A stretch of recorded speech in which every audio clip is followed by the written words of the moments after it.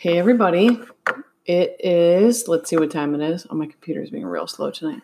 Monday, May 18th, 8:42 p.m. I'm hopping on a little late tonight. Okay, so we're going to talk about Chapter 6 today. We're going to talk about Chapter 6, Part 1. So like other chapters, Chapter 6 kind of comes in a couple of different sections. And we're going to talk about the first two sections on tonight's episode. So for homework, you guys have to just kind of answer a very traditional list of like English teacher novel questions. And there's a lot of detail in Chapter 6, and I want to make sure that you're getting all that detail. So I'm going to read a little bit from the beginning, and then we're going to get into kind of the meat of Chapter 6. So at the beginning of Chapter 6, it says, about this time, an ambitious young reporter from New York arrived one morning at Gatsby's door and asked him if he had anything to say. Anything to say about what? Inquired Gatsby politely. Why, any statement to give out. It transpired after a confused 5 minutes that the man had heard Gatsby's name around his office in a connection which he either wouldn't reveal or didn't fully understand. This was his day off, and with laudable initiative, he had hurried out to see. Okay, so it should be noted that a reporter kind of heard Gatsby's name being thrown around in connection with something, and we don't get to know what that is. Again, more secrecy. But then it says it was a random shot, and yet the reporter's instinct was right. Gatsby's notoriety spread about by the hundreds who had accepted his hospitality and so become authorities upon his past, had increased all summer until he fell just short of being news. That was a long way of saying all these people are coming to his house, and everybody's been gossiping about him so much, all of that gossip has fallen just short of being news. Contemporary legends, such as the, quote, underground pipeline to Canada, end quote, attached themselves to him. And there was one persistent story that he didn't live in a house at all, but on a boat that looked like a house that was moved secretly up and down the Long Island shore. Just why these inventions were the source of satisfaction to James Gatz of North Dakota, it isn't easy to say. What? Okay. Audience, listeners, let's pause. What name did Fitzgerald just say? Because he just said a name that we have not heard the entire book. And that name is James Gatz. Okay, now I want to let you guys know, because it isn't super clear, I don't think, if you're the reader, everything you're about to hear in the book, in the paperback book on page 104. This is from Nick, and this is all true. Okay, so this is the backstory on Gatsby that Nick gets. Now, we don't have the scene for when Gatsby tells him the actual truth, but we'll get to that later, okay? But the following details that we're about to go through are not rumor or hearsay. They are the actual truth. Okay, here we go. I'm going to give you the highlights. James Gatz, that was really, or at least legally his name. He had changed it at the age of 17 at the specific moment that had witnessed the beginning of his career, when he saw Dan Cody's yacht drop anchor over the most insidious flat on Lake Superior. It was James Gatz who had been loafing along the beach that afternoon in a torn green jersey and a pair of canvas pants, but it was already Jay Gatsby who borrowed a rowboat, pulled out to the Tuolumne, and informed Cody that the wind might catch him and break him up in half an hour. So if you're reading along with me in the book, the Tuolumne, I don't really know how to say it, it's in italics. That's the name of Dan Cody's yacht. So remember, Dan Cody, there was a photograph of him in Gatsby's house, and we briefly saw that photograph. Dan Cody is going to act as this mentor figure to Gatsby in a way, and we'll get there. Okay. So Nick continues. I supposed he'd had the name ready for a long time, even then. His parents were shiftless and unsuccessful farm people. His imagination had never really accepted them as his parents at all. The truth was that Jay Gatsby of West Egg, Long Island, sprang from his platonic conception of himself. He was a son of God, a phrase which, if it means anything, means just that. He must be about his father's business, the service of the vast, vulgar, meretricious beauty. So he invented just the sort of Jay Gatsby that a 17-year-old boy would be likely to invent. and to this conception he was faithful to the end. Okay, let's pause. So James Gatz is his given name. That's the name that he's born with, and he's born to poor farm people in the Midwest. But he feels extremely out of place growing up, and he always feels like he was destined for more.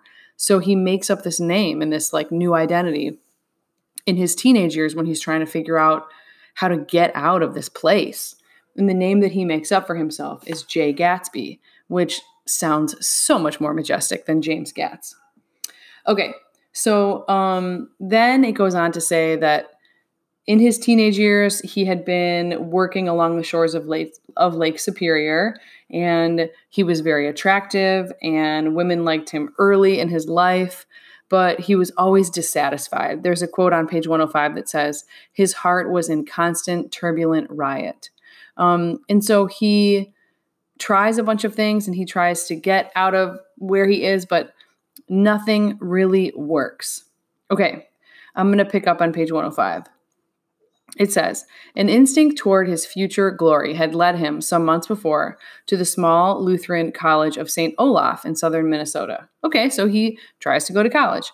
He stayed there 2 weeks, dismayed at its ferocious indifference to the drums of his destiny, to destiny itself, and despising the janitor's work with which he was to pay his way through. Okay, so he goes to college, he spends 2 weeks there, but it doesn't work out. People don't really believe that he's destined for greatness, and he has to do janitor's work to pay his way through. So then he drifts back to Lake Superior, and he's kind of searching for something, and then Dan Cody shows up. So he goes out to Dan Cody, and it says Cody was 50 years old then, a product of the Nevada silver fields of the Yukon, of every rush for metal since 75. Okay, so Dan Cody is an independently wealthy guy who has made his millions on the gold rush. It says, then it goes on to tell us that Dan Cody was in a relationship with this woman, Ella Kay, who worked for a newspaper. And he had been coasting along, this is on page 106 now, he had been coasting along all too hospitable shores for 5 years when he had turned up as James Gatz's destiny in Little Girl Bay. Okay, so when Dan Cody shows up on a yacht and he like needs some help, when Jay Gatsby rows his little rowboat out there, when he gets on the yacht, he says, "Hey, my name's Jay Gatsby." Okay, to young Gatz, resting his oars and looking up at the railed deck, the yacht represented all the beauty and glamour in the world. I supposed he smiled at Cody. He had probably discovered that people liked him when he smiled.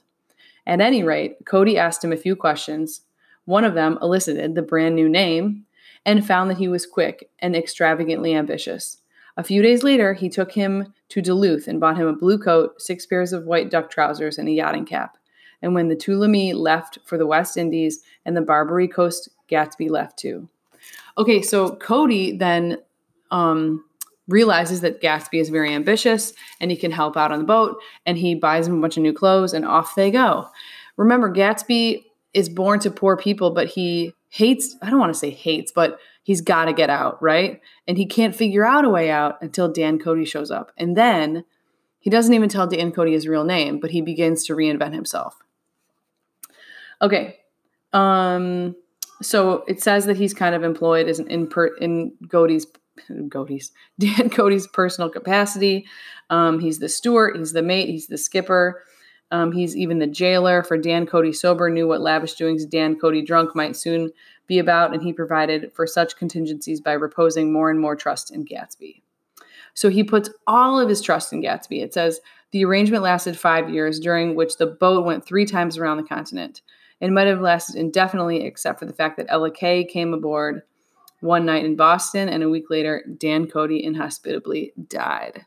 So this woman that had a relationship with Cody, they think, killed him. Okay, then it says that he learns all sorts of stuff about life and wealth by basically being tutored by Cody for 5 years. We go on to learn that it was indirectly due to Cody that Gatsby drank so little.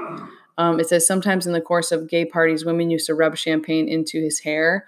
For himself, he formed the habit of letting liquor alone. So he saw that when Cody would drink and become very irresponsible, bad things would happen.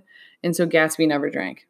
It says, and it was from Cody that he inherited money, a legacy of $25,000. He didn't get it.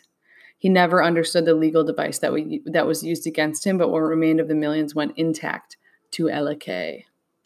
Okay, so then it says he was left with a singularly appropriate education. The vague contour of Jay Gatsby had filled out to the substantiality of a man. Okay, so what we learn here is that he lives with Dan Cody on this yacht for 5 years, and this is where he really becomes educated on the ways of wealthy people and on the ways of not just how to make money, right? It's not about making money. It's about being able to exist in a world of wealthy. And because Gatsby is poor in real life, he doesn't know these secret codes.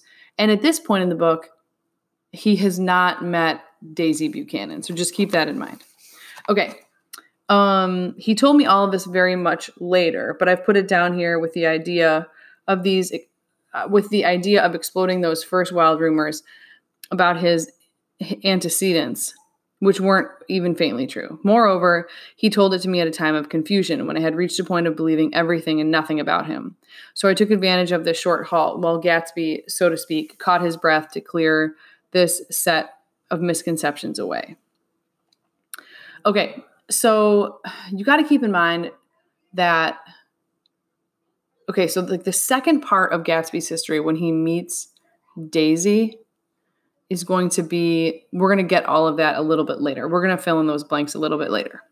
Okay, but that's the history of James Gatz up until he's about, I guess, like early 20s, okay?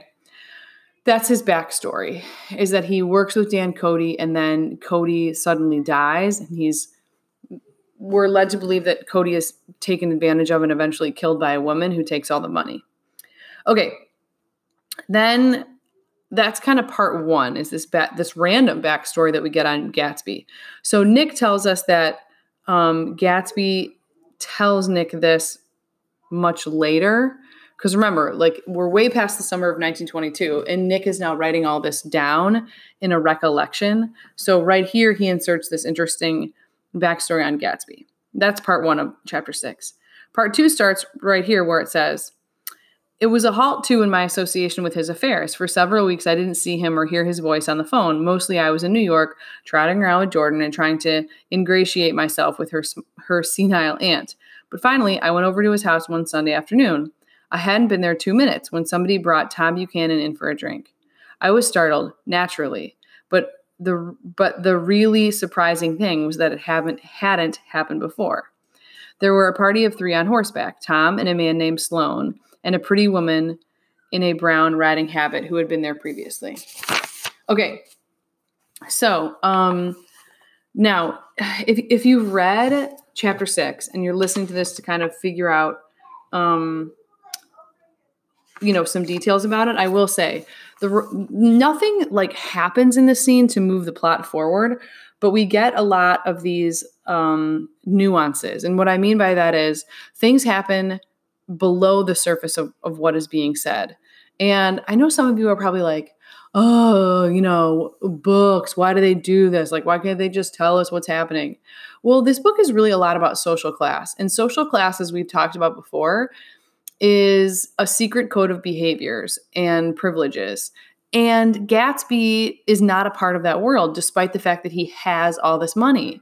That's not what gets you into the upper tier of the wealthy. You have to know how to be wealthy. And this scene right here highlights how Gatsby does not know.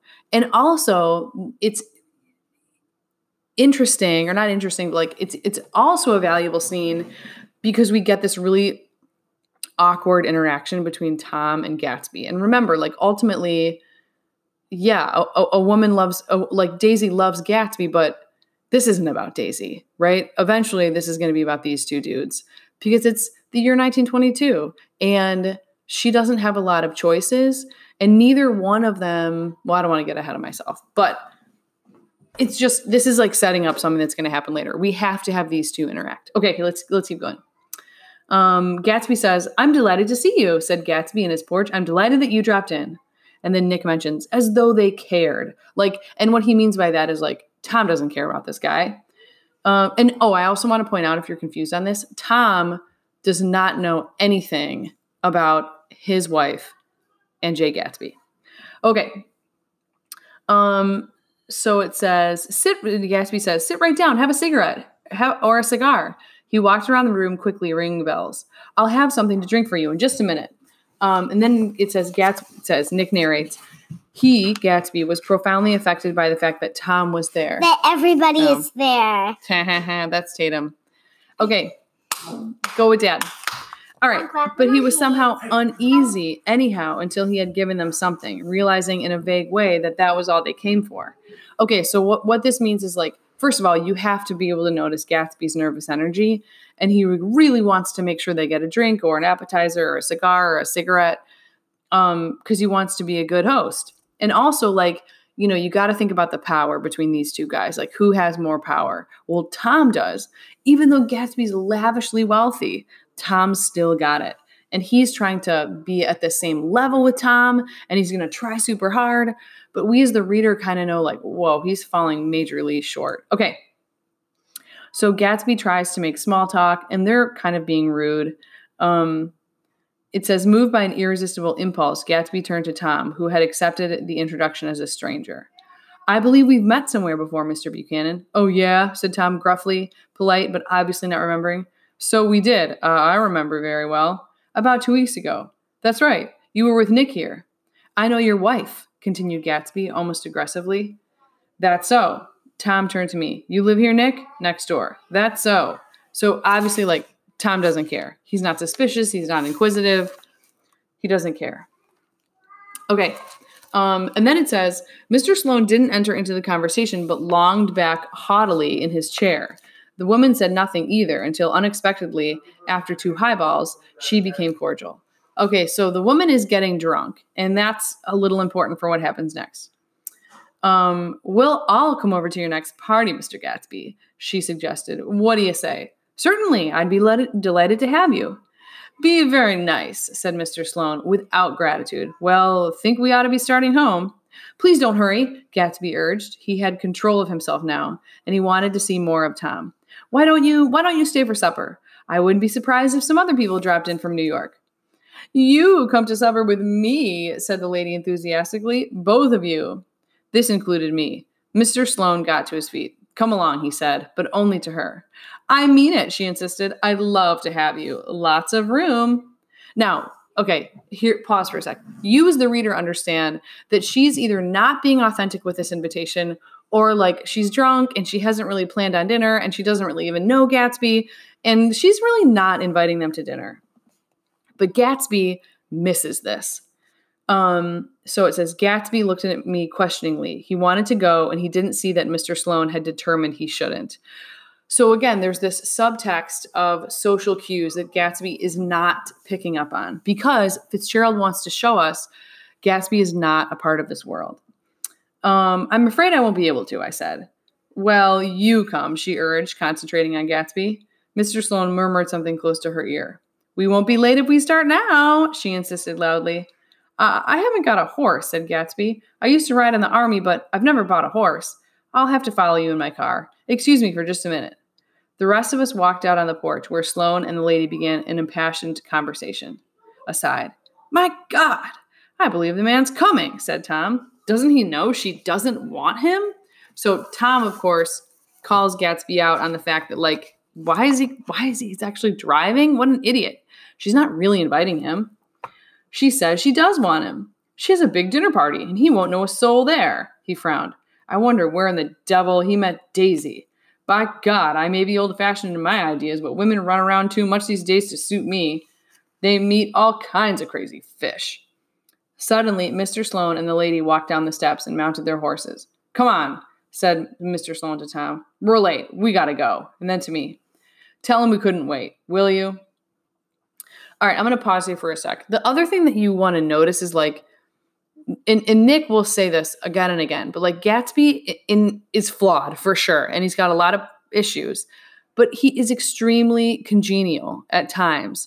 And he's a very gracious host, or he tries to be, right? He serves these people a drink, he gets them whatever they want. And then he thinks he's being invited to dinner because that's what she said. And they just ditch him and they're very rude about it.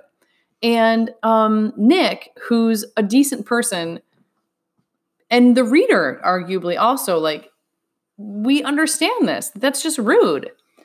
Then I'm going to go back to reading. Okay. Tom and I shook hands and the rest of us exchanged a cool nod and they trotted quickly down the drive, disappearing under the August foliage, just as Gatsby, with hat and light overcoat in hand, came out the front door. So then Nick now has to tell him, like, hey, they didn't really invite you. I want to pause here for a second because this moment of what we can imagine is like embarrassment for Gatsby or disappointment is like a really human moment, even though Fitzgerald's not going to expand on it right now.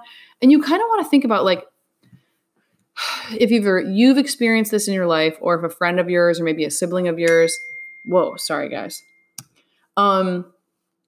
sibling of yours has experienced this, where you desperately want to be accepted by a group of people.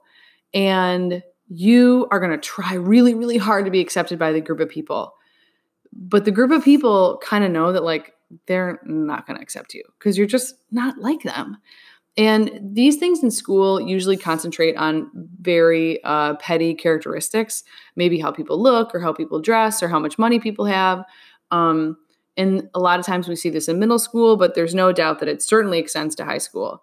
And maybe you as an individual went through this phase, but Gatsby's going through this very human thing of he desperately wants to be accepted. The reality of it is, and we see this as the reader, but he can't see this. No matter how hard he tries, he will never be accepted by these people because those are the unwritten rules of the wealthy, or what we would call in our day and age, like the 1%.